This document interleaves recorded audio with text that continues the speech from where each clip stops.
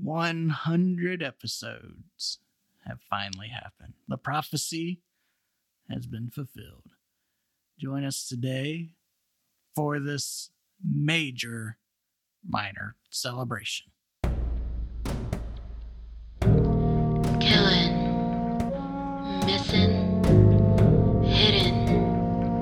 A podcast about bad things.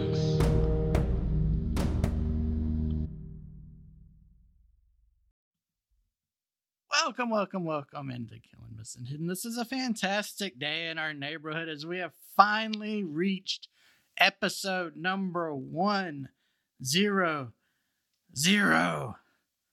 I'm Brad, your stubborn host who just won't give up. One day we'll make a good episode. One day. Maybe today's the day? Maybe? So how are we going to celebrate this joyous occasion? Well, I'm glad you asked. We're going to do it with chaos, of course. What else would you expect? Well, it's organized chaos, I suppose. We have a plan. Okay, an outline. Maybe a rough idea. It's got to be fleshed out a little bit. It's got to be fleshed out a lot. But, in general, what we're going for is kind of unsupervised child at a buffet. We're just going to pick all the sweetest topics we can, whether or not they make any sense being mixed together. So, this is going to be like having spaghetti mixed with potato chips and a slice of pizza with some ice cream plopped on top. It's going to be great. You're going to love it. We all know how much everybody hates me rambling on at the beginning of the episode. So let's not ramble on at the beginning. Let's just get right to it with our first topic. We are going to begin the show today with a war story. Several of you have been asking for a follow-up to our War Stories episode from way back in August of last year. I plan to do a proper follow-up eventually, but we're going to lead with one of my favorite stories from when I was in practice. So, when you're a criminal defense attorney, you spend a lot of time in municipal courts, city courts. And, it's a good way to make a living. You get a little bit of money for not a lot of work. That in Alabama, at least, municipal courts handle things that are kind of minor on the criminal scale.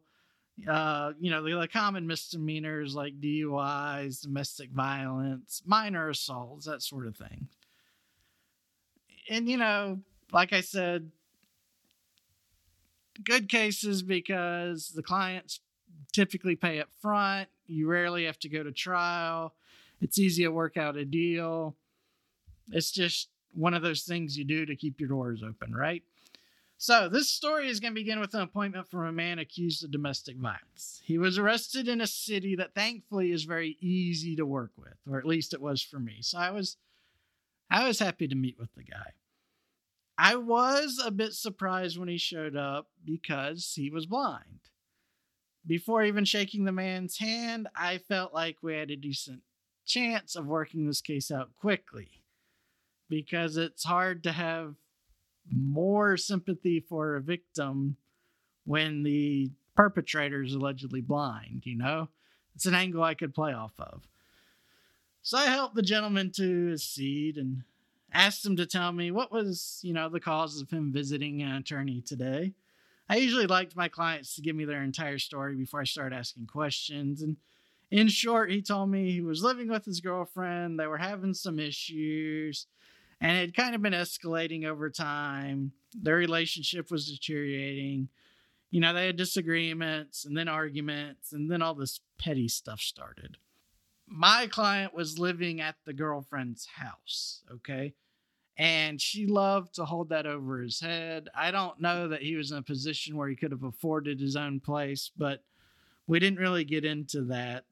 Whenever they would have fights and stuff, she'd threaten to change the locks and kick him out and just, kind of what you would expect.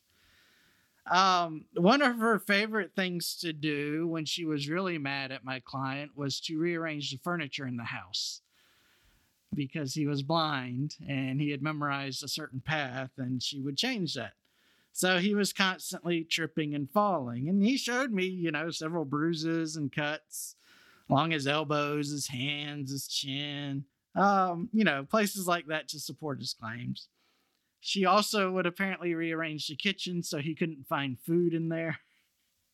And then she wouldn't help, make him a meal if he was hungry. This is what I mean by pettiness. This is the level these two people were working on, okay? And, I have no doubt he did his fair share of pettiness in return. He just wasn't very forthcoming with that. So he finishes telling me his story, and I start asking my questions. And first, I want to clarify some of the details about what she had done to him. Unimportant bits, but, I would ask a lot of questions I already knew the answer to, just to kind of test the accuracy of my client's story, to make sure they weren't making it up as they went along. And this dude stayed fairly consistent, so I felt like he was, mostly telling me the truth. And then we get to the questions that I know all of us right now want to know the answer to, right? How does a blind dude go about committing domestic violence? I mean, I know that sounds a little bit callous, right? But if this woman was able to just torment the heck out of this poor dude, and he didn't know that he was falling over ottomans and running into end tables, how did he manage to abuse her? Well, part of the answer is she had multiple sclerosis. Yeah. So this kind of paints a bit of a scene in our minds, doesn't it? This is a blind man stumbling over furniture, eventually getting frustrated, and then succeeding in abusing his girlfriend. And she was somewhere in between crutches and a wheelchair with her condition. She showed up to court in a wheelchair, but I got the impression from my investigation that she used crutches, and she didn't, she was still in the early stages of having to have crutches, if that makes any sense. It wasn't like she couldn't walk without them. She could get around. She just needed to lean on a wall or something like that. And, of course, that's why she was able to move the furniture and all this stuff, because if she's stuck in a wheelchair, how does that happen? So what caused this slobber knocker that got the police involved in these people's lives? So the client came home from work early one day, and for the life of me, I cannot remember what he did for a living, because this was like 12 or 13 years ago. But when he got home, he caught his girlfriend cheating on him with his best friend. I mean, the shock, the indignity, there's just so many questions. First, a friend. I know what you're thinking, and you don't want to ask, so I'll just tell you. Yeah, he was disabled too. So we have this threesome going on of people who all have different physical disabilities. The friend was missing a leg, and I think he was deaf. And I swear to God, every word of this I'm telling you is true. So you've got him, who's deaf and legless, having sex with a woman who has MS and allegedly couldn't move around very well on her own, who was caught by a blind man. And they're all, that just creates this rather sordid little love triangle, right? Okay, so the next question is, well, how did this domestic violence thing go down? Of course, being blind, my client uses a cane to get around. And so he tells me that he picked up his cane to take a swing at his buddy and missed, because he's blind. And the smack that he heard was actually his girlfriend. He hit her in the head. The legless friend managed to get out of the house. He left his prosthetic leg behind, amazingly enough. And then it became this Benny Hill type situation where you've got this blind man chasing this, disabled woman throughout a house, a layout which she doesn't know. So he's falling over everything as she tries to run away. And he's just swinging his cane wildly, hitting whatever he can. Yeah. Wherever he heard, he was like a blind rattlesnake. Wherever he heard a noise, he just took a swing. He told me that he thinks he swung somewhere in the neighborhood of maybe a dozen times, and he only hit his girlfriend twice, other than that first blow. And both of those times were on the legs. But one was good enough to, give her a pretty nasty cut. And she managed to crawl out of the house while he was still swinging and looking for her because she couldn't get to her crutches. And, the entire time my guy's just fighting ghosts, falling over furniture. The neighbors see what's going on and just decide that they need to get the police involved because you've got a woman crawling through the grass. You've got this man appearing in the windows, fencing with ghosts, probably looking like he was possessed by a demon. It was, just the most ridiculous set of circumstances ever. One of the officers who responded told me kind of off the record that they had to give more medical attention to my guy because he had just torn himself up during this fit of, I guess, literal blind rage. And, he was showing me all his injuries from where he had fallen. I don't know how many of those were truly just from the falling and how many were from his little attack there. I'm guessing the bulk came from the incident that caused the cops to get into his life. But here's where kind of the bone is buried, all right? There was one more question that I needed to ask. And I don't have a very good memory, but I remember this conversation very clearly because it was so bizarre. So I'm going to try to play it out for you. So it starts with me. I said, so you said when you got home, they were having sex. He goes, that's right. How'd you know they were having sex? Oh, I could just tell. No, I mean, how were you able to tell? You can't see, which is how I would tell. So how could you tell that they were having sex? Just felt like they were having sex. I mean, did you hear them moaning in a sexual way, or did one of them say something that sounded sexual? Nope. I could just tell they was having sex.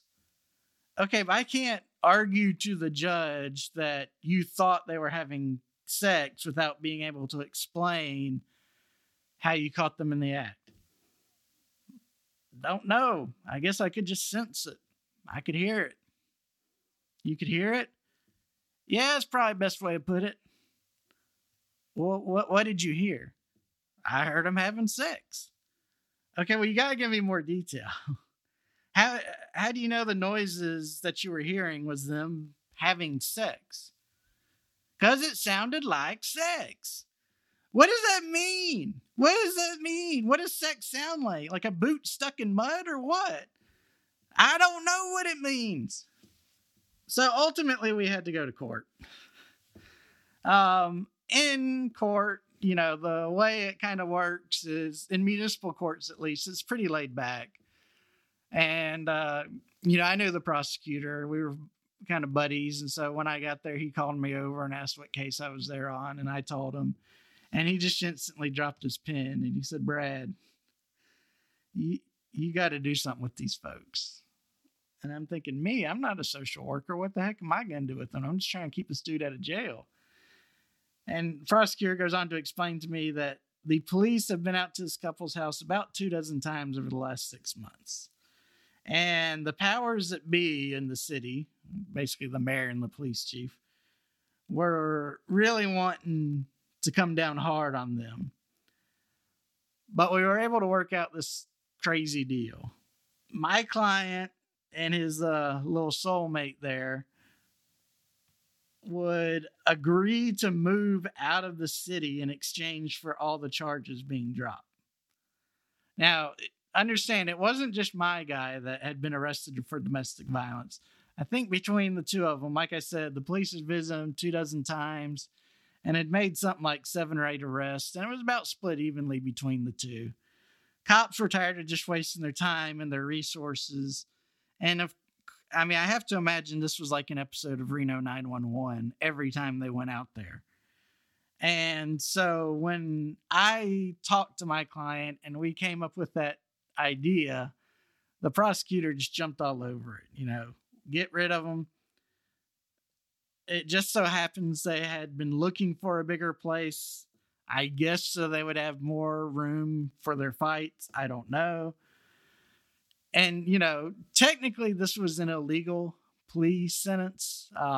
You can't require somebody to move out of a jurisdiction in connection with dropping criminal charges. But my client didn't care because he was ready to move out of the city anyway. The prosecutor dang sure didn't care because he was tired of his officers having to go out there all the time. And so we got it done. Basically, we continued the case. Client and his girlfriend got an apartment outside of the city. I sent a copy of the lease over to the prosecutor, and he sent me back a motion dismissing the case and an order signed by the judge. So that's the kind of good an attorney can do for you in municipal court. I still to this day don't know what the sound of sex is. He was never able to explain that to me, but I liked my boot stuck in mud question. I'm kind of proud of that one. So I hope these two lovebirds are still together, still kicking the crap out of each other. Because, if they can't make it, what hope do the rest of us have, right? All right, well, we opened up with some fun. Now we're going to shake things up a little with an alleged ghost story. This is an ongoing saga that has captured the attention and the imagination of YouTube. It centers on a man by the name of Mario Lara, a small business owner in Mexico.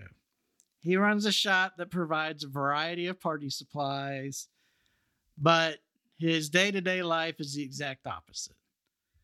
Now, I'll try to generally stick to the facts as we explore what's becoming this epic tale of horror. But I want to say up front, this is one of those stories that I guess if you want to believe in ghosts and hauntings, you have lots of fun with it. If you're a skeptic, I think it's very easy to poke holes in a lot of these videos. But we're not going to get into that. We're just going to enjoy the ride, okay? So the story begins back in 2020 when Mario opened a store.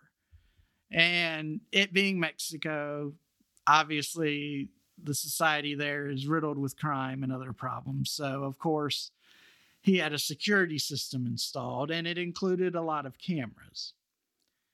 And it's from these security cameras that all this internet fame and sympathy has arisen and grown. Now, of course, things started off well. He was an avid user of social media. Everything he posted was upbeat, positive, funny. Kind of the stuff you would expect from a guy that sells party supplies, right? I mean, you don't want to deal with someone who's mopey trying to sell you a birthday kit. But he was what you thought, all right? So I think he opened sometime in April or May of 2020.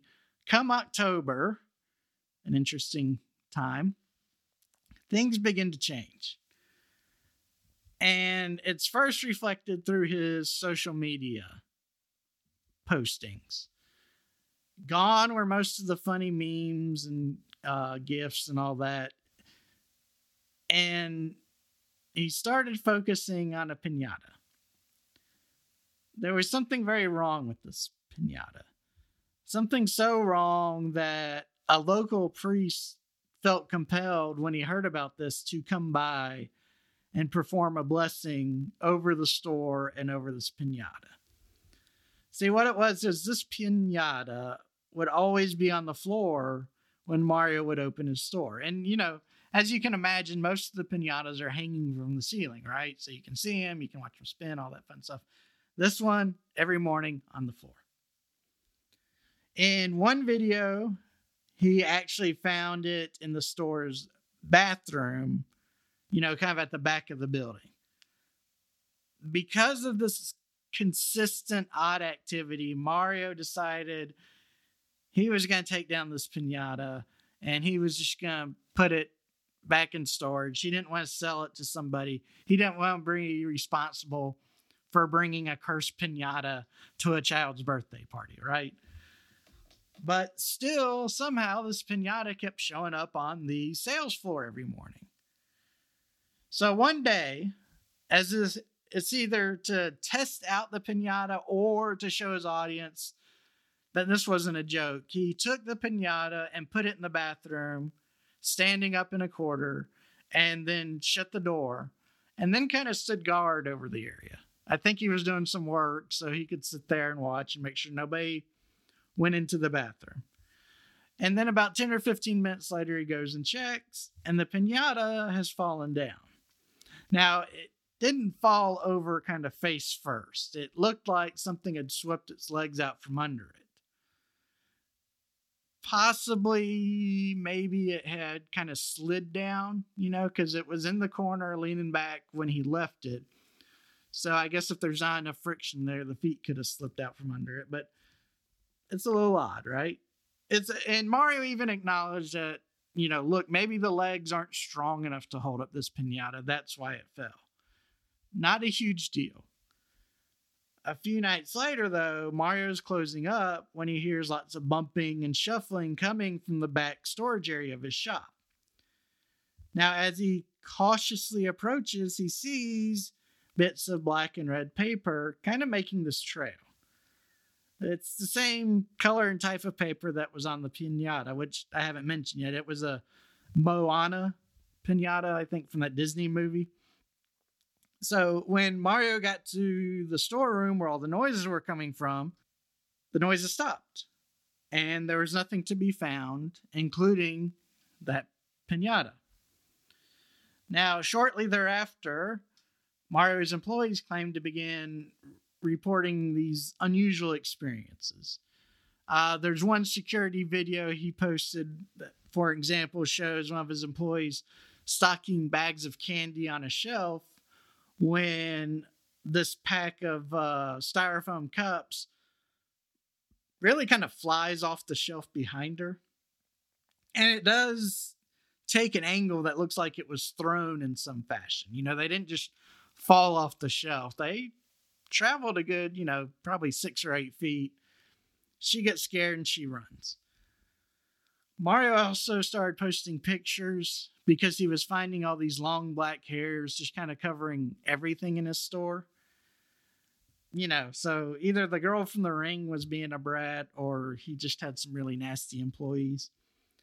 And, with his employees now getting involved and his merchandise getting covered in this gross hair, he decided to invest in more security cameras throughout the shop that were kind of on a different system, and these would be motion activated. And it was part of his effort, I guess, to catch more of what was going on. And he certainly started coming up with more and more videos. Now, probably his most famous clip, and you may have even seen it because it went viral shortly after he posted it, comes from what I think is kind of the front center of the store. And we have this large pile of either big pinatas or big stuffed animals. I can't really tell just from the video, and it's not explained. Well, this clip, which takes place at night, there's one of these motion-activated security cameras right in front of this pile of goodies, okay? And suddenly the camera begins being affected by strange lighting. It was almost like if you've seen security footage when someone shines a light at a camera that's set for night vision. It takes a while for it to adjust. And so this camera would kind of be washed out by light, and then it would fade back to normal. Then it'd get washed out again. And that went on 3 or 4 times. And you could hear some odd noises, but in fairness, I don't know if it's just, a scary track he put on to make it seem spookier, or if it was noises coming from inside the store. That too is not explained. But the money shot in all this is in the middle of this pile of pinatas. All of a sudden, this evil, monstrous looking head slowly lifts out from the middle of pinatas, staring at the camera, and then lowers back down inside. Yeah, it's very creepy. The little monstrous figure has long black hair, but it's entirely possible it could be a Halloween mask and someone was just holding it up because the face never moves. It never shows any expression. It's just locked into this evil smile. Very convenient, in my opinion. Nice little scare if you're trying to do something for Halloween, I guess. But that video kind of took the internet by storm, and that's when Mario kind of becomes famous, I guess. Now, when he gets an alert when this happens and he decides to go check on the store, he tries to get some of his family and neighbors to come with him, but nobody would go, he claimed, so he had to check it out alone. When he gets there, none of the lights inside the store will work. He had to rely on his phone's, flashlight function to navigate. And he records as he explores, and he finds nothing. The only kind of unusual bits is he was doing this as a live stream, and it kept freezing up, which doesn't happen in his other recordings. But again, that can be explained in multiple ways. Now, when the clip ends, it ends suddenly, and it ends with him panning up to the ceiling. And he has storage kind of built into the rafters. But when he kind of pans up, and it seems like it's not like an intentional pan to see what's up there. It's almost like he's just kind of moving his camera around. But when he does it, you can see this figure up there. It's this dark shape. And of course, it's very difficult to make out, but you can view it as a head and maybe two hands gripping the top of the drywall that ends just below the storage area. And from one angle or from one enhancement I saw, you can maybe make out these like pipe cleaner type arms too. It's really hard to say, but that to me was a little more freaky than the head popping up. But again, it's static. It doesn't move. Easily could be explained as a prop that had been set up. But this, coupled with the face coming out of the piñatas, like I said, his internet fame instantly just grows because he's gone viral. But in fairness to Mario, he claims he was so freaked out by this that he stopped posting on social media. So he didn't immediately try to ride this wave to get more and more followers. He actually, for over a month, posted nothing. His next post was an update claiming that some local witch doctor or shaman or holy man, whatever you want to call it, had seen the video and had come to the store and offered to help. And Mario claims that, he let the shaman in. That's what Mario calls him, so that's what I'm going to refer to him as. Mario says he let the shaman in one night after they closed. The shaman was in the back of the store with the piñata. Mario stayed up front. And he heard all these crazy noises, and it sounds like all these rituals are being performed and whatnot. And then the shaman comes out. He was done, and he's holding the piñata, and he begs Mario. He says, please, can I have this piñata? I want to research it further. I want to see what's involved with it. And Mario readily agrees.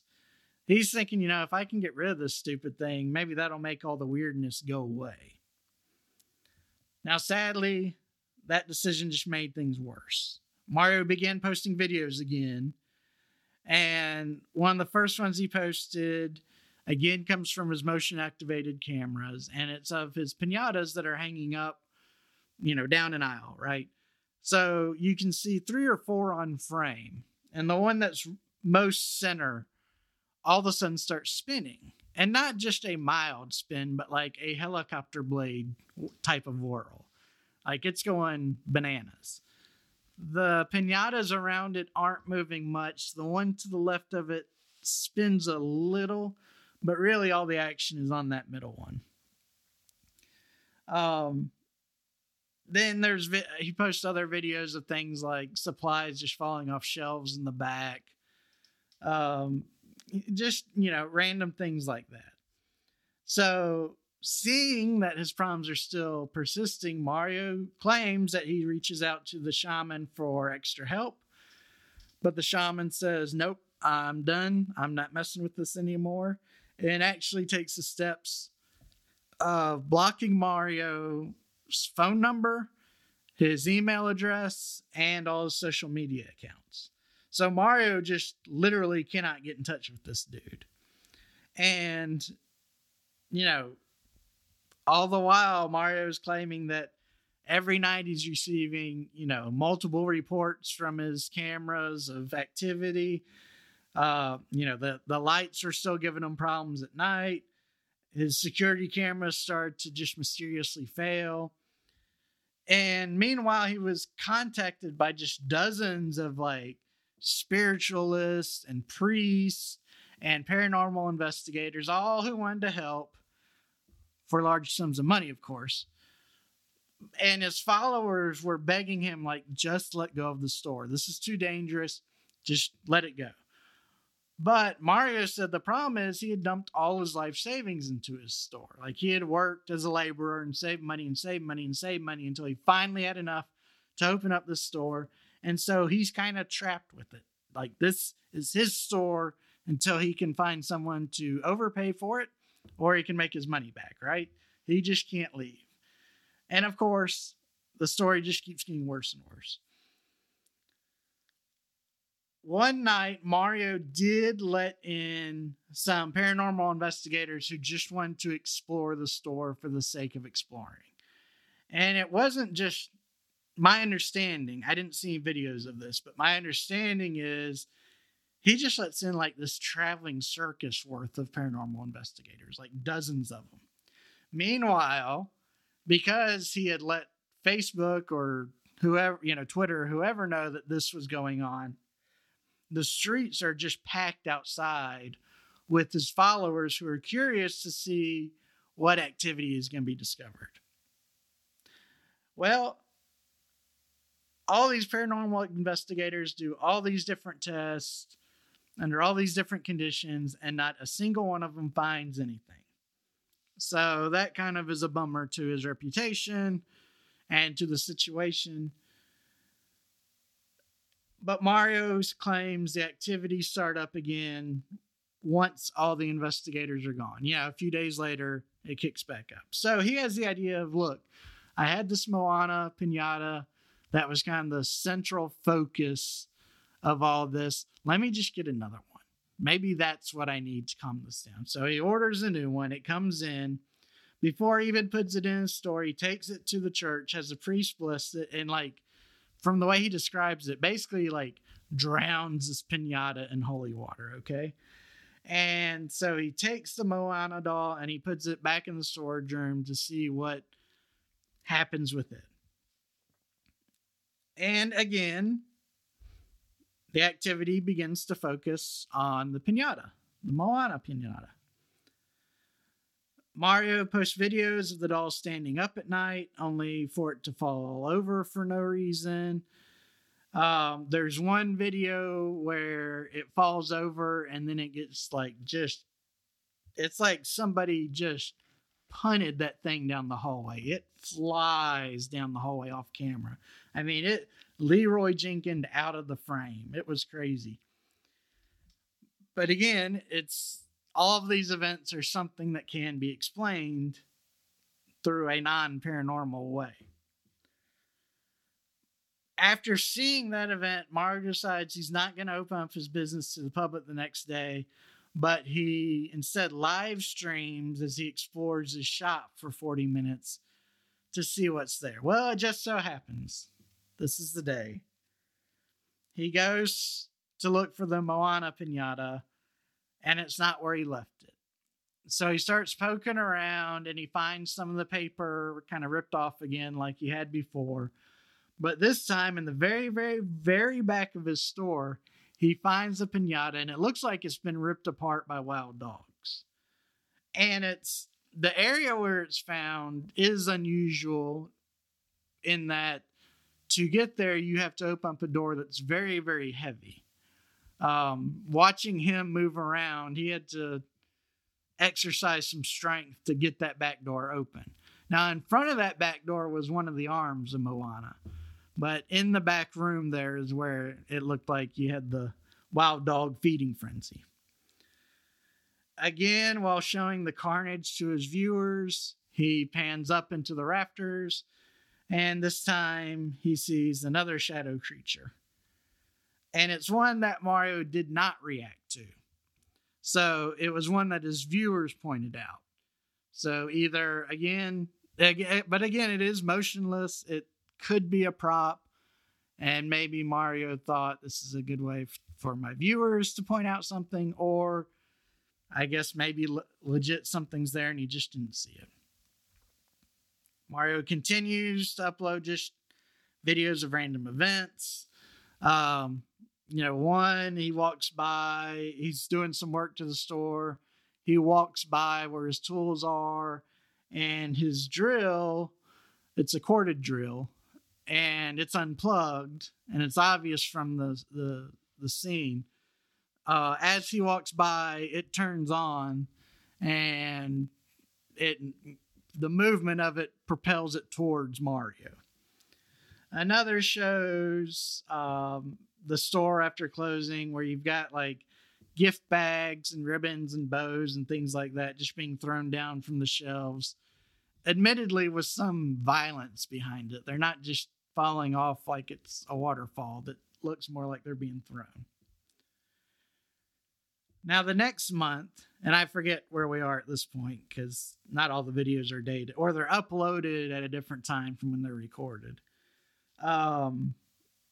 We get this wild turn of events. That shaman that took the piñata and refused to speak to Mario afterwards, well, he contacts Mario out of the blue, and he's agreed that it's time to return the piñata. But Mario would have to come pick it up. And it's not like he's going to come pick it up at a bank or at a church or something like that.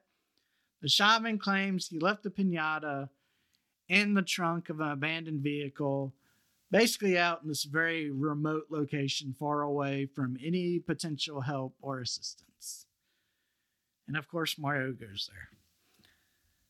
The location was so secluded that he had to navigate by coordinates.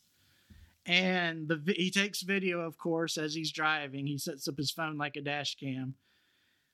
And he's driving down this dirt road, but the word road is probably a bit generous.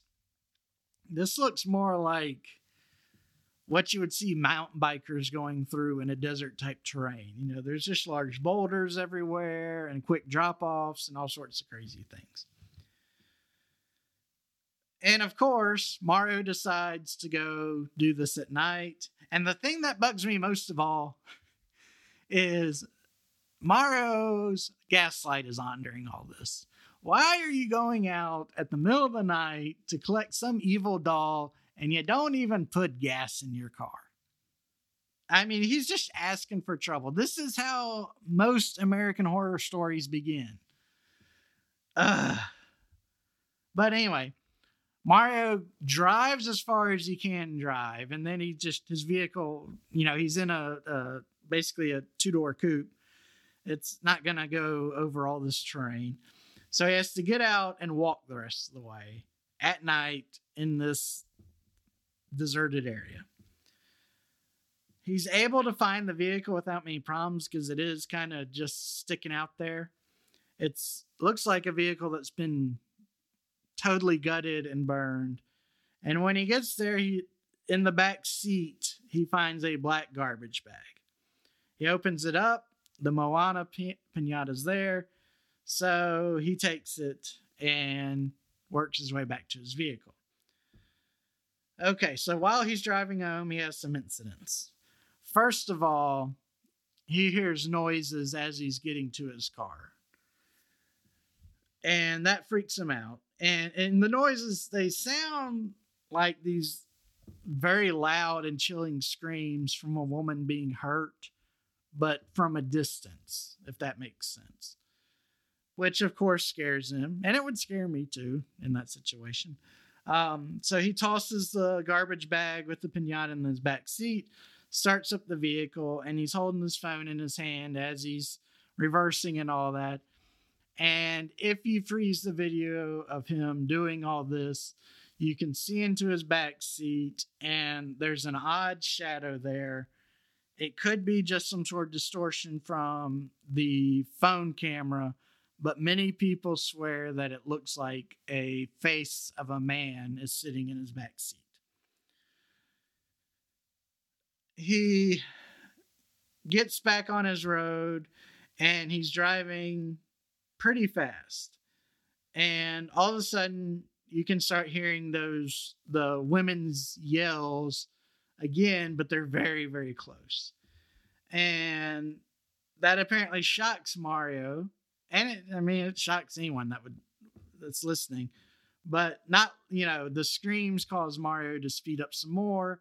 He soon kind of hits a bump and loses control of his vehicle and kind of swerves off the road, and it looks like he hits a pile of rocks. His camera work at this point is not wonderful. But he's stuck. And so it doesn't look like there's any real damage to the vehicle. It looks like it's mostly superficial. The bumpers kind of been dislodged, and he scraped up the paint and things like that, but he could keep going. I couldn't tell whether or not he was in a position where he could back up and go, because he was off-road a little bit, so he may not have all his wheels on the ground. But regardless, he gets back in his car, grabs his gun, grabs the garbage bag, and then just takes off on foot. And, he is walking away briskly when we hear another yell, and then Mario just runs. And the video ends during this process. The second scream, the one that occurred when Mario ran off the road, Mario claims he never heard that. He only heard it in the recording. It's odd to me that he would say that when that would be the perfect cause for him losing control of his vehicle. But hey, whatever. After this, Mario again goes radio silent for the rest of the year. In fairness, this pickup took place in December, I think. The very beginning of December. So basically for about a month, he's radio silent. The next video he posts the next year, in 2021, shows the bathroom door to the store opening and slamming furiously again and again and again. He eventually when it stops, he goes in there and shows everybody that the original Moana pinata is there and nobody else is in the bathroom. It seems like Moana is the only thing in there. I feel pretty comfortable saying that. Other activity continues after that. We've got more crap being thrown to the ground, more stock falling off the shelves. Mario then starts reporting that he's having some real health problems. He's had real bad insomnia.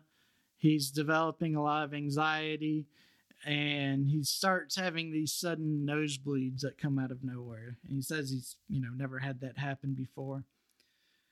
Some of his motion security cameras show this white mist-like shadow that kind of flies around the back office. And in one video, when it's flying around, it hits the TV, and the TV turns on by itself. At the request of his followers, the next night Mario stayed late to see if it would happen again. He props up his phone camera near the TV, and sure enough, it happens again. TV cuts on all by itself, turns on to a station that's all static, basically. And some folks who are talented with video editing software have messed around with the recording and found that if you tweak the brightness just right and knock around the contrast some, you can actually see humanoid-like figures moving among the static. And the TV is emitting these growls while it's on. Then his car turns against him. Well, not his car in total, just his radio. He's driving down the road one night when large bursts of kind of interference interrupt the music he's listening to. He doesn't think anything of it. But then we have the good internet folks who are good with audio manipulation play around with it and discover that if you slow the distortion down and clean it up a little bit, it sounds like someone is speaking Spanish and threatening to kill Mario. Then we have the TV getting back in the act, where we've got Mario mid-conversation, talking to the TV, asking it what it wants, and he's getting this growling response. It sounds like, I guess, like what a dragon would sound like if dragons were real and could talk and lived inside TVs. Now, I mean, it's not pleasant to listen to. It's a little scary. But you know, I'm from the generation, I saw the movie Poltergeist when I was like 6 or 7. So TVs being a portal, just, you know, that doesn't sit right with me. Mario ends the conversation with the dragon in the TV by unplugging it. But of course, the TV just turns itself right back on because it's not done with Mario. Now, apparently, again, you slow it down, you mess with the audio some. What the dragon voice is apparently trying to say is that it wanted Mario to either kill himself or leave the premises. Not exactly equal requests there, but regardless, that's what we come up with. So then comes March, and Mario decides it would be fun to run a 24-hour stream from his shop so folks could just pop in and see what's shaking. See if they can catch their own ghost, right? Well, several hours go by and nothing much happens. When suddenly a voice can be heard right next to the camera, and it says a couple times in Spanish, each person with their scissors. All right, I admit that's a creepy ass message. not a happy message. That's just messed up. Then we have the store lights going on like crazy, cutting off like crazy. The voice comes back, talks some more about scissors, and then kind of ends by saying, "I am no longer scared." Then Moana, who has been on the screen during this 24-hour run, starts kind of seizing, for lack of a better word. It's like an earthquake hit, but only hit precisely where Moana was hanging. Again, Mario starts having issues with the cameras. He keeps one camera dedicated to watching Moana all the time. And while it's sitting in darkness in the store at night, it spontaneously combusts. Like it just erupts into flames. Now, despite the piñata sitting next to several cardboard boxes, stacks of paper, some open files, the fire didn't spread. It basically just burned the piñata to dust and then went out as quickly as it started. There's some sort of voice that can be picked up, but no one's been able to jigger with the audio to make it legible. Legible is not the right word. Understandable. I need to point out here that this is the first time we see the Moana piñata in a seated position. You know, I'm not a piñata expert. I've maybe handled 3 or 4 in my entire life, but my experience is it's a fixed doll, right? It's fixed in one position like a gingerbread man, you know, head, arms sticking straight out to the side, legs going straight down. Apparently this one bent at the waist. I don't know why. There's no reason for a piñata to, but that's what we have here, which makes it odd to me that Mario is able to sit the piñata in such a fashion and record it, and then it just suddenly erupts into flames. But whatever. Now, not too much longer after this event, 2 thieves break into Mario's store and do some stealing. And even though the monsters living inside Mario's store apparently want to, eat a soul, they don't really take kindly to these trespassers. One of the thieves is basically like clotheslined by this unseen force. He's like running to the back to see what's back there when all of a sudden he just flies off his feet. When his buddy comes to help him, the store lights start to flash, and this long-haired woman appears to be floating behind them. Looks just like the girl from The Ring. The buddy sees this apparition or what have you appear, and he runs. He's just leaving his buddy to whatever fate he's going to suffer. Well, the buddy who got clotheslined is still laying on the ground, and he starts going into seizures, for lack of a better term. And then eventually he kind of comes to after, 30 seconds or so, and slowly gets up and slowly stumbles out of the store, apparently never seeing this ghost woman behind him. Now, Mario's fans during this time are like, okay, you got to get like a real paranormal investigating team in there. Like, this is ridiculous. You got to do something. So Mario acquiesces and invites a paranormal researcher to come basically spend the weekend at his store. And this dude spends several days there alone. He records like 12 hours of footage, but nothing paranormal was found. And after left, Mario notices the store feels different. Nothing's happening. So, had he survived what was causing all these crazy incidents?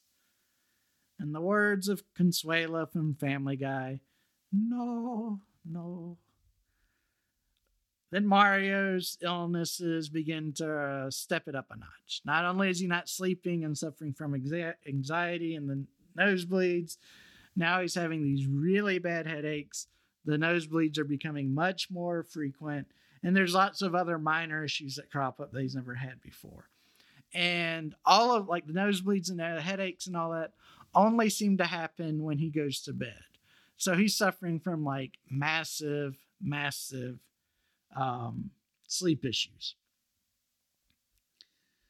So at this point, Mario apparently has developed this reputation in the community, in the local community, not online, but like on his street. He's developed the reputation for having been able to survive all these ghost attacks, right? And so his neighboring tenants start coming by, and they start sharing stories with him, and the stories are always the same. They say that they are having their own strange occurrences. Lights flickering around, things falling off shelves. Basically, what we've seen in Mario's videos. And they wanted Mario's advice on how to deal with it. Mario said he offered up what he could, but I run a party supply shop. I'm not, a Ghostbuster. Apparently, those situations kind of come to a head, sadly, when one of his neighboring tenants' shops burst into flames during broad daylight. Mario recorded parts of the event, but the inside of the store was reduced to ashes in a matter of minutes. And what makes it worse to me personally is it was a candy store. All that wonderful sugar just wasted.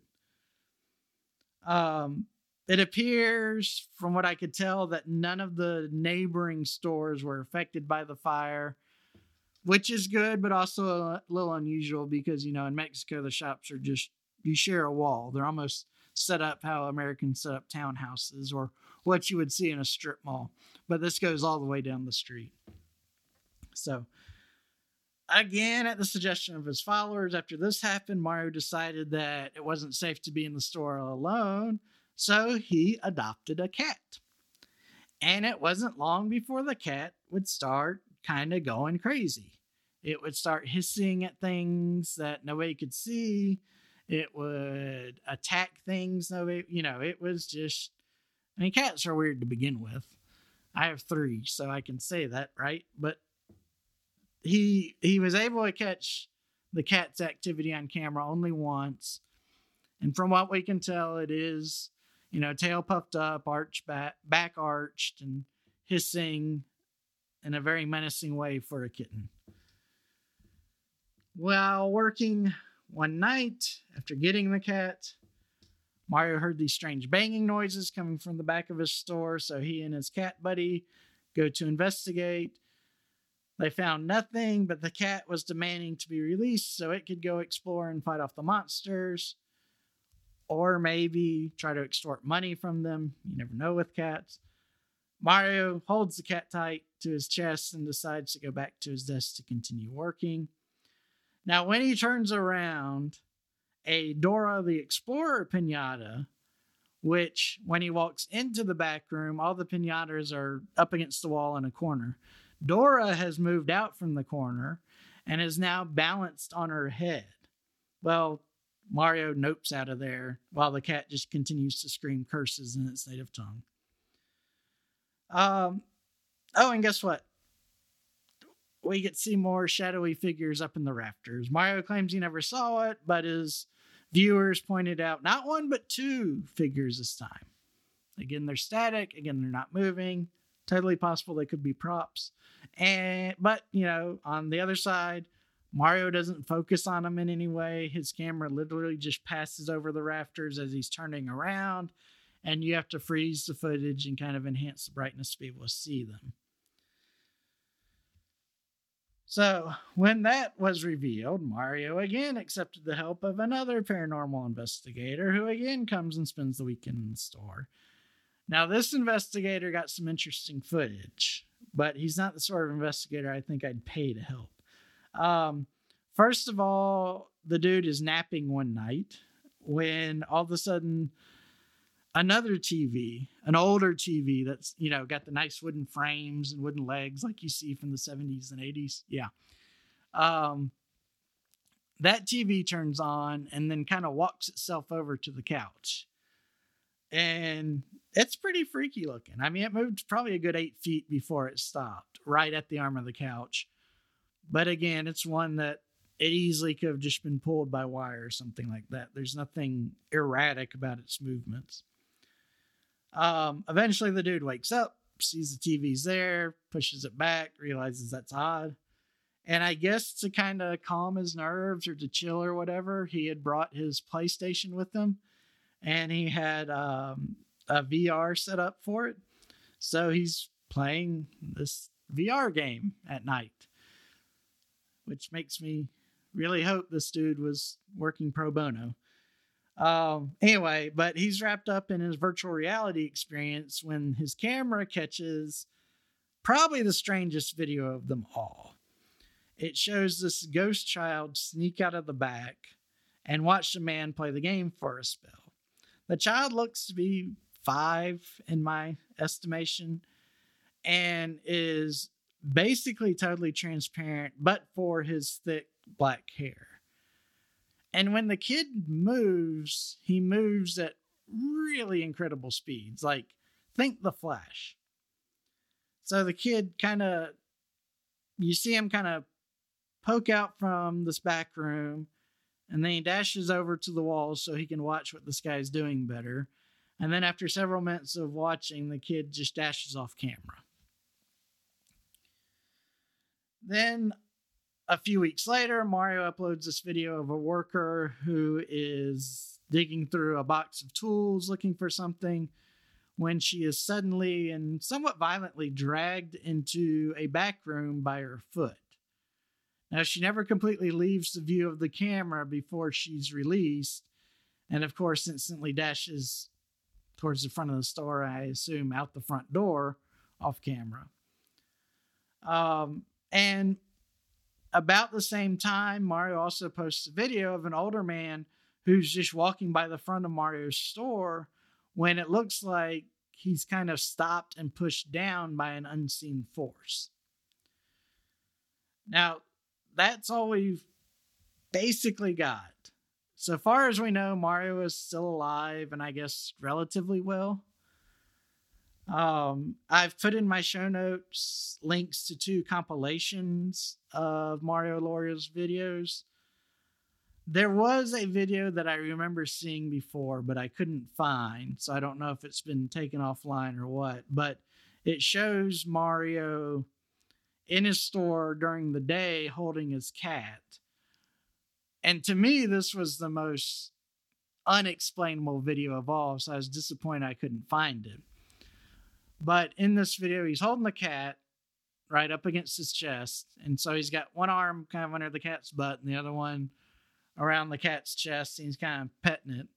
When all of a sudden, the hand that's on the chest of the cat, one of the fingers, I think it was the index finger, gets bent back just out of nowhere, and it's bent back to an extreme angle.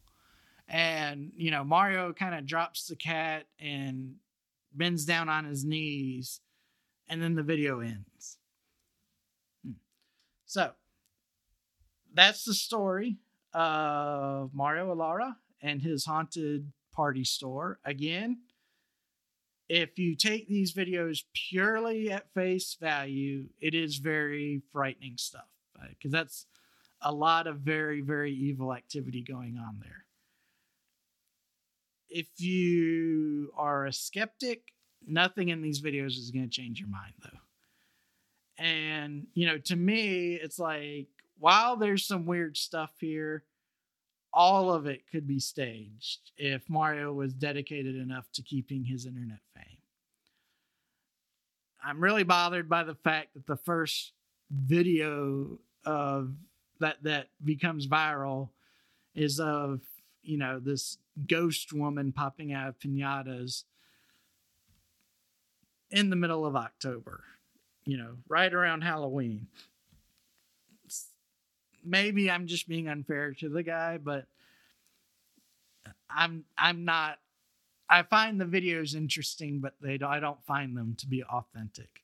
And I found a few channels on YouTube that seem to agree with me, and they are focused a lot on debunking Mario's tales. There's also a very small YouTube channel I found called Anything, and they have a lot of Mario's videos that other places don't have. You know, since I don't speak Spanish, it's not easy for me to find Mario's videos. So this is a Hispanic American chick who's uploaded them. And, you know, since she's just got a small operation, I wanted to give her a shout out because it is a good source for all of his videos. So, you know, if you want to check it out, go to Anything on YouTube. I wonder how hard it is to actually search for that channel. I don't remember having any difficulties in finding it, but anyway. Okay, well, we're halfway through the episode. Maybe not time-wise, but content-wise at least. And my youngest son, Joe, insisted that we do one of his special palate cleansers. So I thought it'd be a nice break after that little story. And this is his palate cleanser for our halfway mark. Why do spiders love to use computers? Because spiders are addicted to viewing websites. It's a wonderful palate cleanser for our halfway point. Good job, Joe. It works perfectly. Now let's move on to our next story. So how do we follow up that tale of terror? Why, we do so with a stupid criminal story, of course. And though one could argue that my client's tale at the beginning fits this category nicely, we're going to go to the mecca of stupid criminals and bring you a Florida man story. Now, it's a short one, but it's one that's definitely worth the Florida man name. So, we've got a man by the name of Andre Abrams, who's 57 years old, and he was arrested in November, last month, on 3 counts of felony aggravated assault with a deadly weapon. The incident arose from a dispute over a parking spot. Well, I guess it was more how Abrams was upset with how his neighbors would park. Now, I never totally grasped what the issue was. I don't know if they parked on his grass, if they parked in a way that would block his driveway, but apparently this had been an ongoing feud, and Abrams, he's a man with integrity, okay? And you can only push a man like that so far before he's going to respond, you know? if you saw Chuck Norris in a bar and you kept pestering him, eventually he's just going to roundhouse kick your head off. And that's kind of what we're dealing here with Abrams, okay? So his self-help was extreme enough that law enforcement had to get involved. He wasn't wild about being interviewed after the scuffle happened because he was concerned, not so much with the criminal charges, but he was concerned with how his homeowners association would look at the situation. And he didn't want to risk losing his house, which is a legit concern, I admit, because, homeowners associations, if you've ever had to deal with them, they're always run by these old white women who have nothing better to do in their lives but find ways to bring misery and grief to other people. So I get it. And I totally understand why Abrams would be concerned in particular because he chose to flex his manhood via a flamethrower. Yeah, a flamethrower. This dude brought a flamethrower to a parking dispute. The people who were the victims of Abrams' outrage were teenagers. So a little part of me thinks it was justified because teenagers are awful. But apparently, this is how Abrams solves a lot of the conflicts he has with his neighbors. There were folks saying that they had seen him pull it out before, and boy, when he fired it off, it lit up the night sky. Fortunately, he tended to stay on his property and really wasn't all that menacing with it. But the dude had a flamethrower. And that's like, some people, I'm going to go get my gun. Okay, that's a very American response. I'm going to go get a baseball bat. Okay, that's a little bit more reserved response whenever you're expecting trouble. This dude just gets a freaking flamethrower. How does he get a flamethrower? Well, I looked into that. So we're going to drop some knowledge on you. Flamethrowers do not meet the legal definition of a firearm. So they are essentially unregulated by both federal law and most state laws in the United States. I think from what I could find, only California and Maryland have banned private ownership of a flamethrower. So Abrams had gotten his from this website. I'm not going to give him a shout out. Where he spent $900 and got his very own flamethrower. And as a bonus, it came with a t-shirt that says Little Terrorist on it. What fun. What a fun store, isn't it? Oh, I really wish Abrams had been wearing that t-shirt in his mugshot. Now, while Abrams was hesitant to talk to reporters about his choice of weapons or his criminal charges, he was totally fine with trash talking his neighbors. He said everybody didn't like these people. They caused problems with all of the neighbors. And he was really just trying to bring the issue to light. I swear to God, he used the words he was trying to bring the issue to light. It's not some clever pun by me. That's a quote from Abrams. I kind of get the feeling, though, that his concern about the homeowners association isn't really justified because they don't really seem to be very hands-on. If he's been allowed to kind of walk the streets at night, shooting flames up into the air, and there's been parking disputes allegedly with how this neighbor and their family parks everywhere, I don't think he'll lose his house. I think the criminal charges are probably his biggest concern, or maybe the fact that I'd be willing to bet that the police do not return the flamethrower to him, which is sad. Now, I say this with the disclaimer that I am not a licensed attorney for the state of Florida. But to me, I really think the court should just step out of the way, give Abrams his flamethrower back, but force him to buy a flamethrower for his neighbors. So when they feel the need to come to blows, they're on equal footing. And they can let the power of the cleansing fire solve the dispute. I don't know if Florida law would allow for this, but I say you build a little battle arena next to every courthouse in that state. and settle all these petty little disputes like this. We're going to have the Fire Dome for justice. I'd be willing to bet you could get Netflix involved in this, and they would probably foot the bill for most of the construction costs, and you could turn this into a source of revenue for the state. And I guarantee you that most people in the world would tune in to watch this. So Netflix, if you're listening, and I know you are, Florida government officials, if you're listening, I don't know if y'all are, let's get on this, because I've had lots of good ideas for TV shows, but this is the one that needs to go first. This is going to give the Killing, Missing, Hidden production company some real momentum. Just so you know, as of this moment, Abrams is waiting on his next court date. So it's a developing story. Maybe we can continue covering it. Well, what would a celebration of our podcast be? What good would it be to sing the praises of 100 episodes if we didn't at least dip our toes back into the missing 411 waters, right? So I'm going to share 2 stories with you from the work of Mr. David Paulides himself, the king of 411s, missing 411s. Specifically, these are coming from his book, Missing 411, The Devil's in the Details.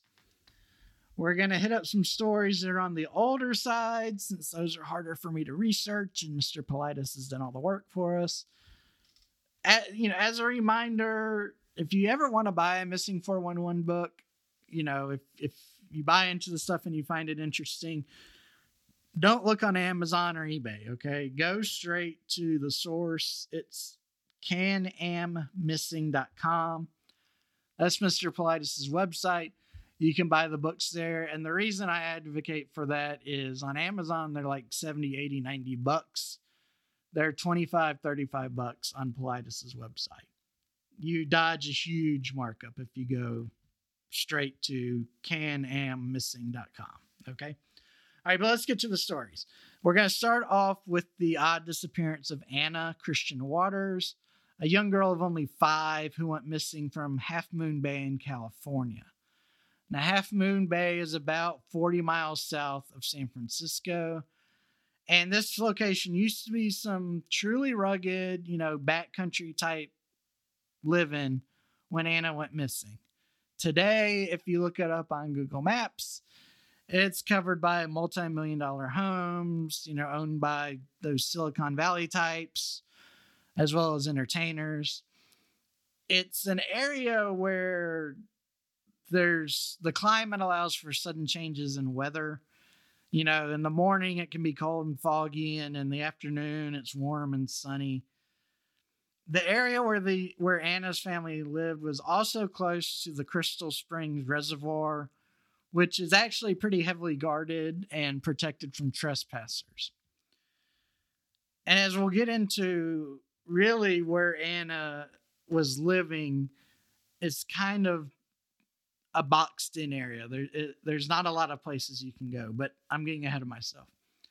So our story takes place on January 16th of 1973, but we have to back up 2 days. Mr. Paulides notes in his report, and this was also included in the sheriff's office report, that on January 14th, Anna woke up with a nightmare. She claimed she was being chased by a giant spider through the woods that surrounded their house, and she just couldn't find a way back home. And this was considered unusual. Anna didn't have nightmares, and she could not calm down. Like, no matter what her mother did, Anna could not calm down. And eventually, she just kind of had to hold Anna, and they fell asleep in the parents' bed. But back to the 16th, okay? Anna gets home from school around 12:30 that day. All right. We got to take another step back. A few hours before, on that same day, the local community had a situation develop that's really bizarre, but it truly was a situation. There was a rooster that went crazy. He just turned bad and attacked one of Anna's neighbors. And not in like what you think of as a crazy rooster, why did it attack me sort of way, but like this rooster declared a blood feud and it aggressively chased down the neighbor and attacked her for way longer than was normal and with such ferocity that the woman had to go like hide in her house. And even that didn't stop the rooster. Like the rooster followed her to the door, and when it was closed and locked, it just started pecking on the door like it was going to break in. And the daggum thing was making progress. It was making a hole in her door. She finally had to call a neighbor and say, I need help. This rooster's going to kill me. And the neighbor she called was a blacksmith. So, and he was what you think of from like fantasy novels or whatever as a blacksmith, a big burly guy.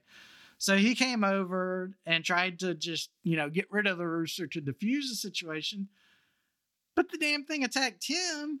And then when he let go of the rooster, it ran back to the woman's house and kept pecking on the door. It was crazy. So the blacksmith didn't have a choice. He had to kill it to make it stop. So we've got these two weird events that kind of form the shadow under which our story is really going to take place. All right. So again, Anna gets home around 12:30 on January 16th. Like any child, she runs inside, she drops off all her crap, and she changes into her play clothes, grabs some toys, and she runs into the backyard so she can play with her toys, she can play with her dog, and she can play with the neighborhood kids.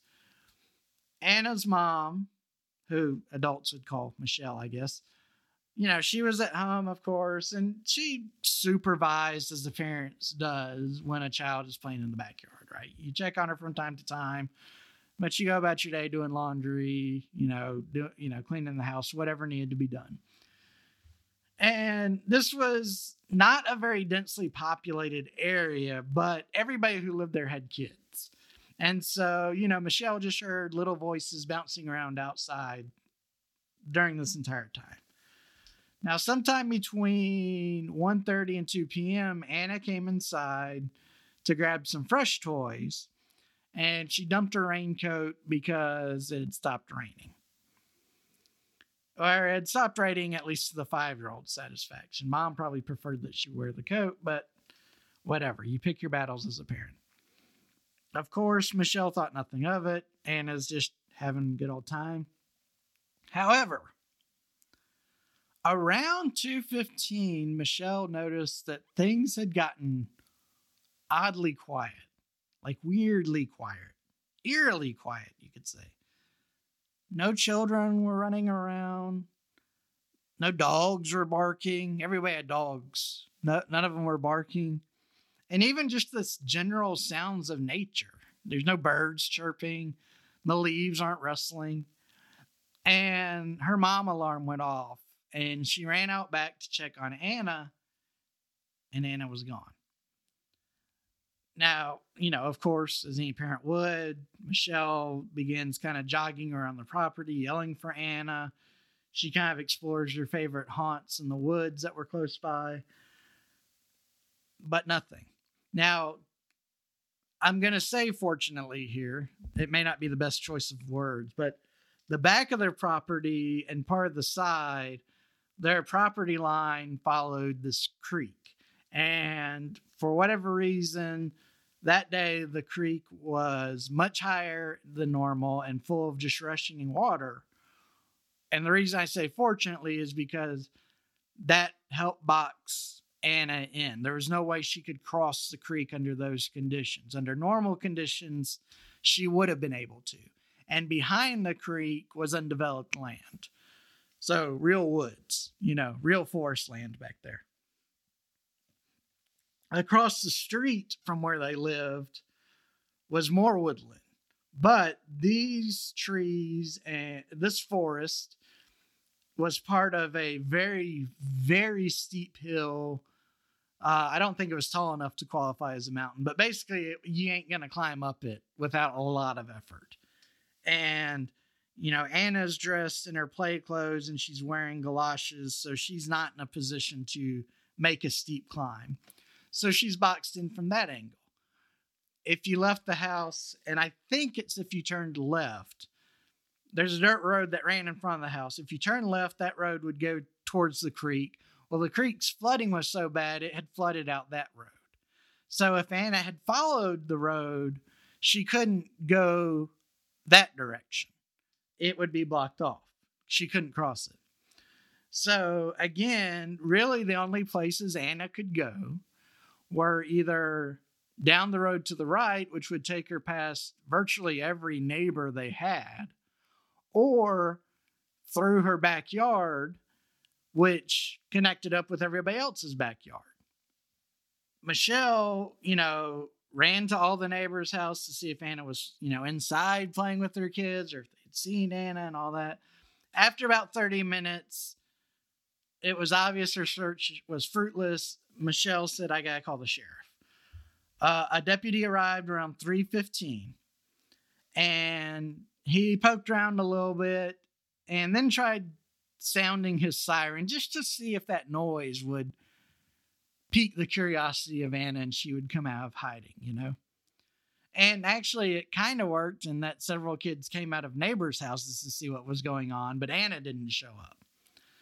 Now, the neighbor who lived kind of most upstream from Michelle, and I think, if I understand the layout correctly, I think right at the washout of the dirt road, heard an odd noise right after that siren sounded. The neighbor said that when the siren went off, she heard this noise and she couldn't describe it very well. The best she could come up with was it was almost as if multiple trees were being pushed over and cracking at their trunks at once, or maybe if like a boulder had been cracked.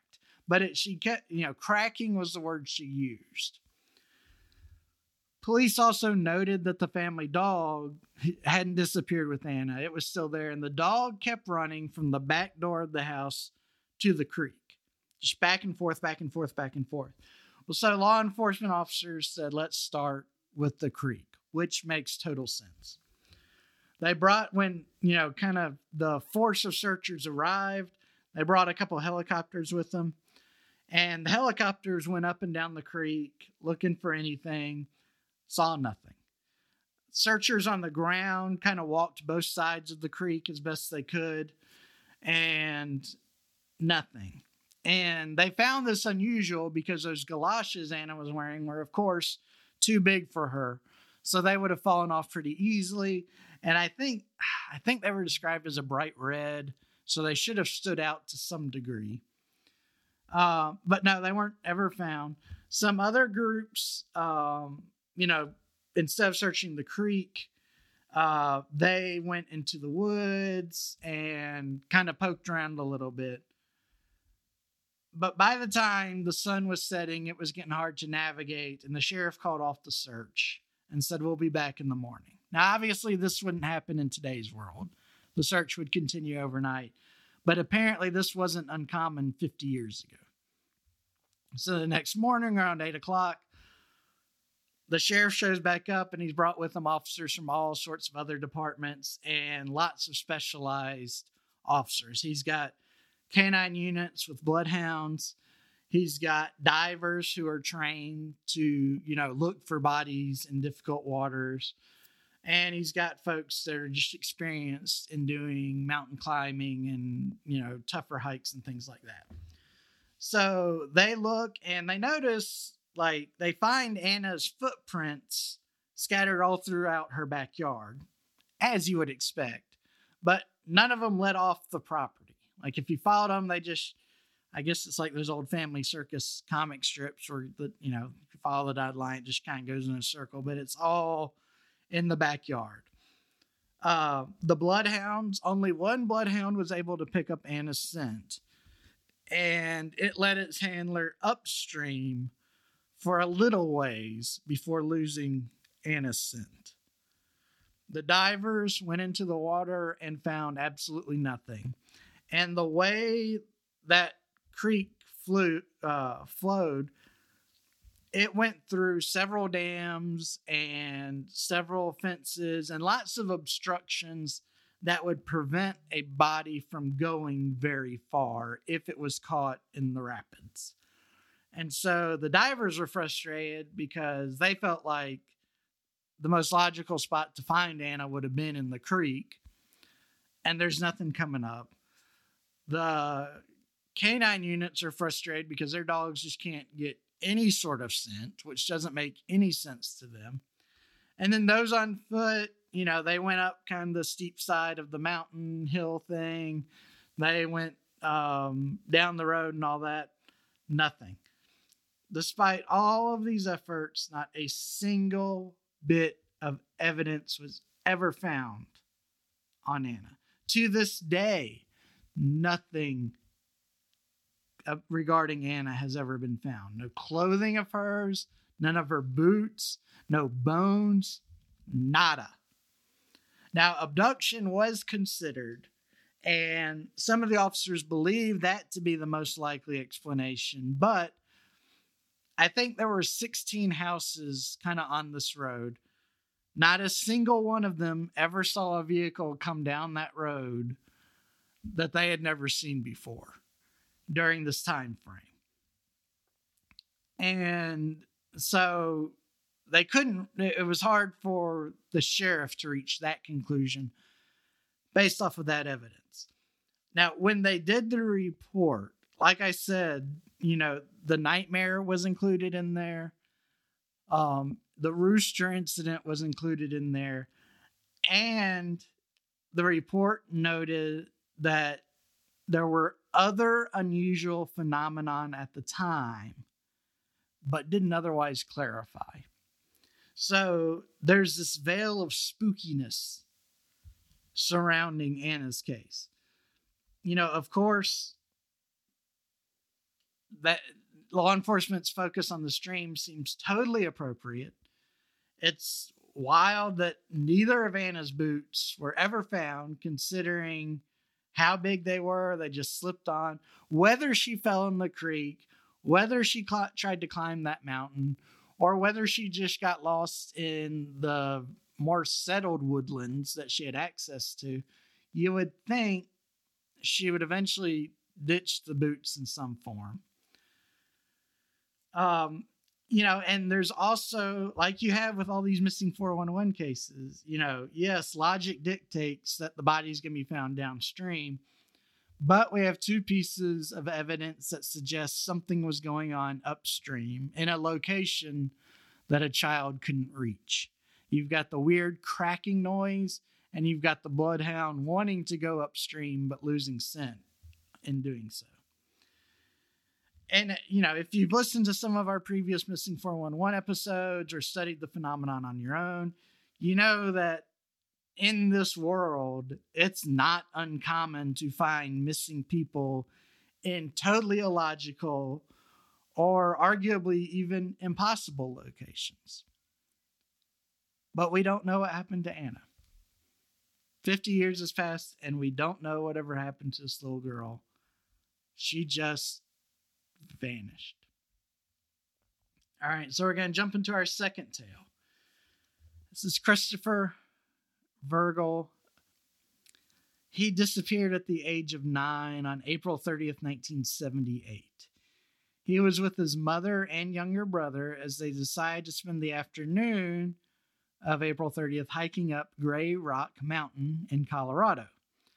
Apparently, this is a very popular hiking location, and if you can make it to the top, it offers this just amazing view of the mountain and the mountains surrounding it. But the hike is considered fairly difficult, largely due to the height that you're operating at above sea level. The top of the trail ends at over 7,000 feet above sea level, or roughly 2,100 meters above sea level. Now, Christopher was in really good shape. He was on his school's track team. He ran every day. And so, he living in Colorado, he lived very close to this trail. I don't know what the base of the trail was at this time, but it's at least going to be elevated to some degree. So his body would be acclimated to thinner air than the average person in America. Now, fortunately, the trail itself is very well marked. And it's nothing more really than just a series of switchbacks until you get to the top. And so when they started up the trail, Christopher was like, Mom, can I just run on ahead and meet y'all at the top? And Mom was like, yeah, that's fine, because you're not going to get lost. You know, if you get abducted, there's only one way down, and it's going to be past Mama. It's very safe. It's fine. So Christopher, bounces up the trail like a little deer. And working his way up, he runs into a man by the name of Alan Chupan. Christopher apparently was a pretty outgoing young man, and he struck up a conversation with Alan as they walked the trail, just talking about things. And, but soon Alan was in his 50s, so he didn't have all the nonstop energy that children have, that we so love and that so drives us crazy. And eventually Christopher kind of started outpacing Alan and left him behind. There were two women who also saw Christopher that day. They were having lunch on the trail. And actually Alan came across them as well. And Alan said, did y'all see a boy pass through here? And the girls, said, yeah, we saw him just kind of running along the trail not long ago. Now, meanwhile, Christopher's mom and his younger brother had started up the trail, but had decided to stop because his brother, who was 4, was really having a problem with it. It was too challenging for him. So Mama decides, we'll just go back to the bottom of the trail where we parked and wait for Christopher to come back down. And they wait, and they wait, and they wait. Well, Alan comes down the trail and he sees, this woman and her son just kind of sitting on the hood messing around. And something compels him to go talk to her. And he says, is that your son, Christopher, that I passed on the trail? And she said, yeah, it is. Did you talk to him? Is he okay? And he said, yeah, but, I went up the trail. I finished it. Christopher ran into me. We talked for a little while. He went on ahead. But when I got to the top of the trail, he wasn't there. And I never saw him come back down. And on my way back down, I didn't see him. So I'm a little worried about him. And Mom agreed. And she instantly went to a little store that was there and called the police. Now, the police arrived on the scene quickly. And they brought a helicopter with them. They were jumping on it immediately. But according to the report, literally as soon as the helicopter was overhead, the weather went from being kind of dreary to just an absolute monsoon. Like sheets of rain were just being dumped on the area. And these gusts of wind were just furious. And instantly the helicopter's in danger and it has to leave the area to find a safe spot to land. Police tried to climb up the trail to look for Christopher, but it was impossible. It was just, they were basically walking up a waterfall, just sheets with all this rain. It was just tumbling down the trails. And so they said, okay, we'll leave an officer out here in case Christopher comes down, but we can't go up. There was also, when all this happened, dense fog rolled in. So even those that were strong enough and were determined enough to fight the waters up the trail, they couldn't see where they were going and they were getting lost. Even with this well-defined switchback trail, they were finding themselves constantly kind of stepping off the trail into rugged woodland. And so the decision was made. It was like, look, we can't do this. This is too dangerous for us right now. We'll try in the morning after this weather passes. Arguably, things were worse the next day because overnight the rain had turned into snow. And by the end of that second day, over 12 inches of snow had dropped. That's about 30 centimeters. But still, 170 police and search and rescue personnel made the effort to climb the mountain. And they were successful. They got to the top. And they thoroughly searched every nook and cranny that Christopher could be hiding in. And nothing was found. Next day, same story. They repeat the process again. Snow continues to fall. The wind finally subsided enough that 2 helicopters were able to come in. They flew overhead. They saw nothing. The searchers on the ground found nothing. By the end of the week, this started on a Monday.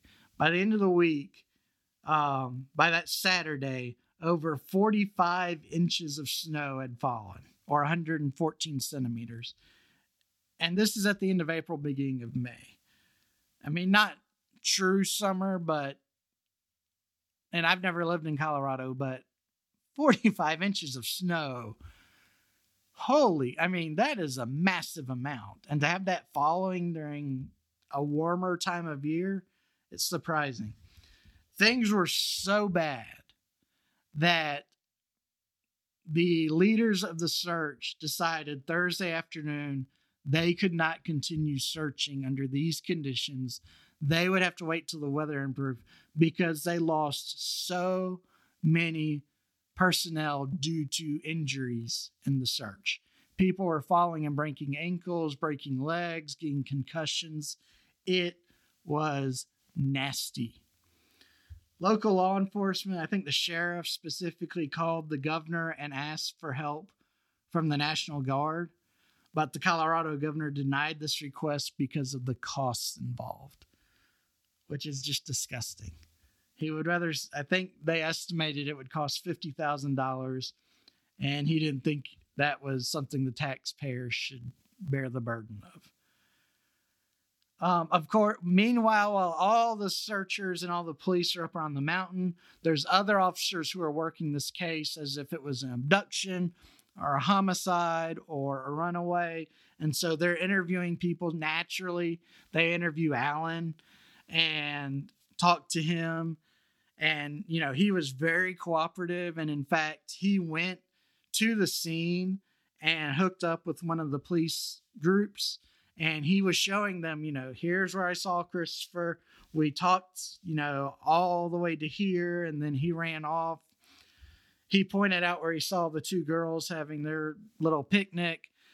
The police were able to find the 2 women.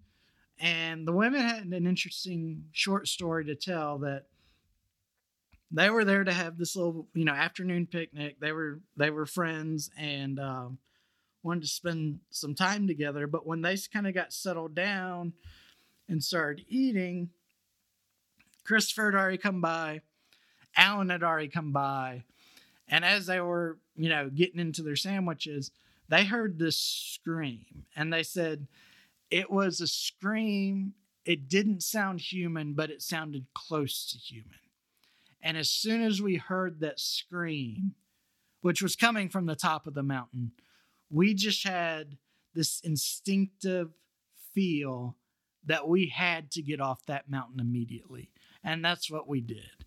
So some, you know, aura of fear just descended upon the trail and hit these 2 women. And they said, we got to get out of here. Again, decades have passed. And at no point was any trace of Christopher ever found. Again, no clothing, no bones, nothing. Experts claim that in these conditions, Christopher would have only had about 90 minutes to find dry shelter and start working to preserve his body heat before the effects of hypothermia would begin to take its toll. And again, like I said, every possible hiding place on that mountain was searched multiple times by multiple different teams. Nothing was ever found. Over 10,000 man hours were spent on this search.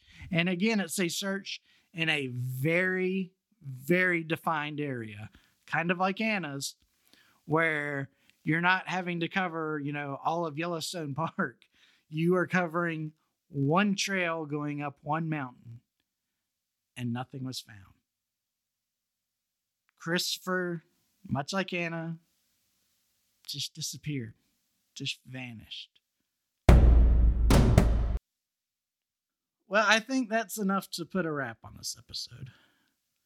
I hope you enjoyed this little fun kind of celebration in podcast form.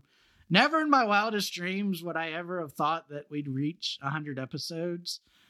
I just assumed I'm too lazy and that nobody would really find what I had to say interesting. But this stupid little podcast keeps going. And dadgummit, there's so many of y'all that listen. I can't believe it. And I just have to say, in all sincerity, thank you. It's shocking to me. And, I like to play the character of an arrogant little prick, but I really don't try to brag much. But, this podcast is ranked in the top 1% of all podcasts in the world based on the number of downloads. The top 1% in the world? Why? I don't get it. It's insane to me, but I am so appreciative for it. I mean, y'all make me feel so blessed. And this isn't like being dominated by one area. We aren't like a local phenomenon. We've got listeners in over 100 countries, guys. I mean, there's folks that are listening to me talk. Thousands of people in Australia and Sweden, Germany, South Africa. It's wild. It's so wild. And this is all 100% thanks to you guys. You guys keep listening every week, no matter how dumb our episode topics are, no matter how stupid I sound. Y'all are there. You guys just rock. There's no other way to put it. You guys kick butt. As always, if y'all ever want to see a particular topic covered or have suggestions on how we can improve, I'm always listening. Those of you all who have sent in suggested topics, I've got them.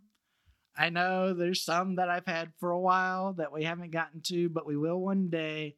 I will tell you that my greatest weakness probably as a podcaster is I can't just pick up a case and run with it. Something kind of has to grab me in it. And what that is can change, every week. So just be patient and eventually we'll get to what you suggested. Just so no one's shocked, I think this will probably be our last episode for the year. I may take the first week off of January as well. I guess I'll be honest. If work is boring and I ain't got nothing to do, then yeah, I'll start working on a new episode. But I don't think I'm going to go out of my way. We've got some traveling to do and things like that. Plus, since we've hit 100 episodes, I feel like I've earned the right to call for a break when I need it. Before we close this out, I got to do our second palate cleanser from Mr. Eli himself. Here's what I told him weeks ago, we're coming up on episode 100. So I need you to break out the big guns because we need a special one. And this is what he submitted. Did you hear that new joke about corn? No? Never mind. It's just too corny to tell. Yep, that's how Mr. Eli wants to end 2021, how he wants to hit episode number 100 with that joke. God bless him. All right, I'm going to ramble a little bit here. I hope you'll listen. But it's just more thank yous. So many of y'all as listeners have been so supportive on an individual level. I really wanted to go through and name y'all by name, but I knew I would miss one or two, and I don't want to risk hurting your feelings. So everybody that's emailed me or messaged me and we've talked and you've helped out in any way, you know who you are. I know who you are, and really and truly know that we love you and we appreciate you more than is probably normal. You'll forever be part of this podcasting family. I wish we were the sort of podcast that could kind of, pick up and travel around the country so I can meet some of y'all. Maybe someday soon. But right now, we'll just have to do a podcast high five. I do want to name some podcasts that I kind of feel indebted to for one reason or another. They really deserve special shout outs for what they've done to help me. First on that list, without a doubt, is the Strange Sessions. Without them, there would be no Killing Missing Hidden. So I just cannot possibly thank them enough. I really, I like their podcast a lot. I can see where it's not for everybody, but I do hope if you haven't given them a chance, you will. If I could make this a traveling podcast, the first place we would go would be to Wisconsin, just so I could see Kurt and Kristen give them a hug. Next, I want to thank a teacher in a crime scene walk into a bar. They've just been wonderful friends of the show. They've been very supportive. They've appeared on here before. I've appeared on their show, and I just love them to death. It's Always the Husband podcast has always been so supportive of us and so sweet.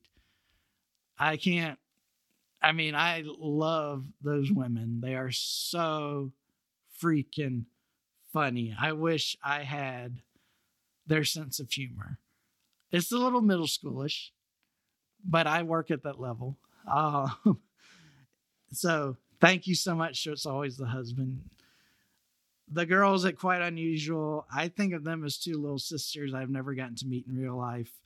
They do an awesome job with their show. Their research skills are so amazing. And they're the sort that will just send me a random pick-me-up message. And it just means a lot to know that these people I've never met are rooting for us, True Crime Cat Lawyer. It's so cool to see another solo attorney hosting a true crime podcast. Even though it's on hiatus until January, Noteville has been a constant source of inspiration for me. I love how they format their show, the topics they get into, and they too have been very, very supportive of everything we've done. Dead Curious, they've closed up shop, but I adored working with them on a variety of podcast projects. They were great, and it saddens me that their show isn't on anymore, but I know they've moved on to bigger and better things. Reverie True Crime, my goodness, they have done so much to support us on social media. I just can't even start. Many of you probably found us because of them. I just have to say that Paige, who runs that, is such an angel. Finally, Wait What, a British podcast that I loved. We kind of hooked up in my early days, and those two guys are really, really funny, and I really enjoyed their podcast. They're switching formats, so I think Wait What in name is dying, but they're coming back with a new formula, and I'm really excited to see what that's going to be. I've probably forgotten some shows. If I did, I apologize, but there's so many out there that do so much for me and for our show, and I hope we've returned the favor to some degree, but I'm listing them all here because I would love for y'all to at least check them out and see if they're your flavor. And if they are, please subscribe to them. Please give them a good rating. Please support them. I think almost all of them that I mentioned are indie podcasts. And y'all know how I feel about indie podcasts. I would so much rather listen to somebody that's doing this on their own than somebody that's being funded by some corporation, You get so much more truth, and it's so much more real. Those guys, so please go check out all those podcasts. Of course, I got to thank my wife. Without her, I would never, ever, ever find the time to record. She corrals the kids. She makes sure I have time to do this. She has been amazingly supportive, and I am so blessed to have a woman like that in my life. I don't know what I did to trick her into marrying me, but I'm very thankful that my little scheme worked. My boys, of course, they'll always be my boys.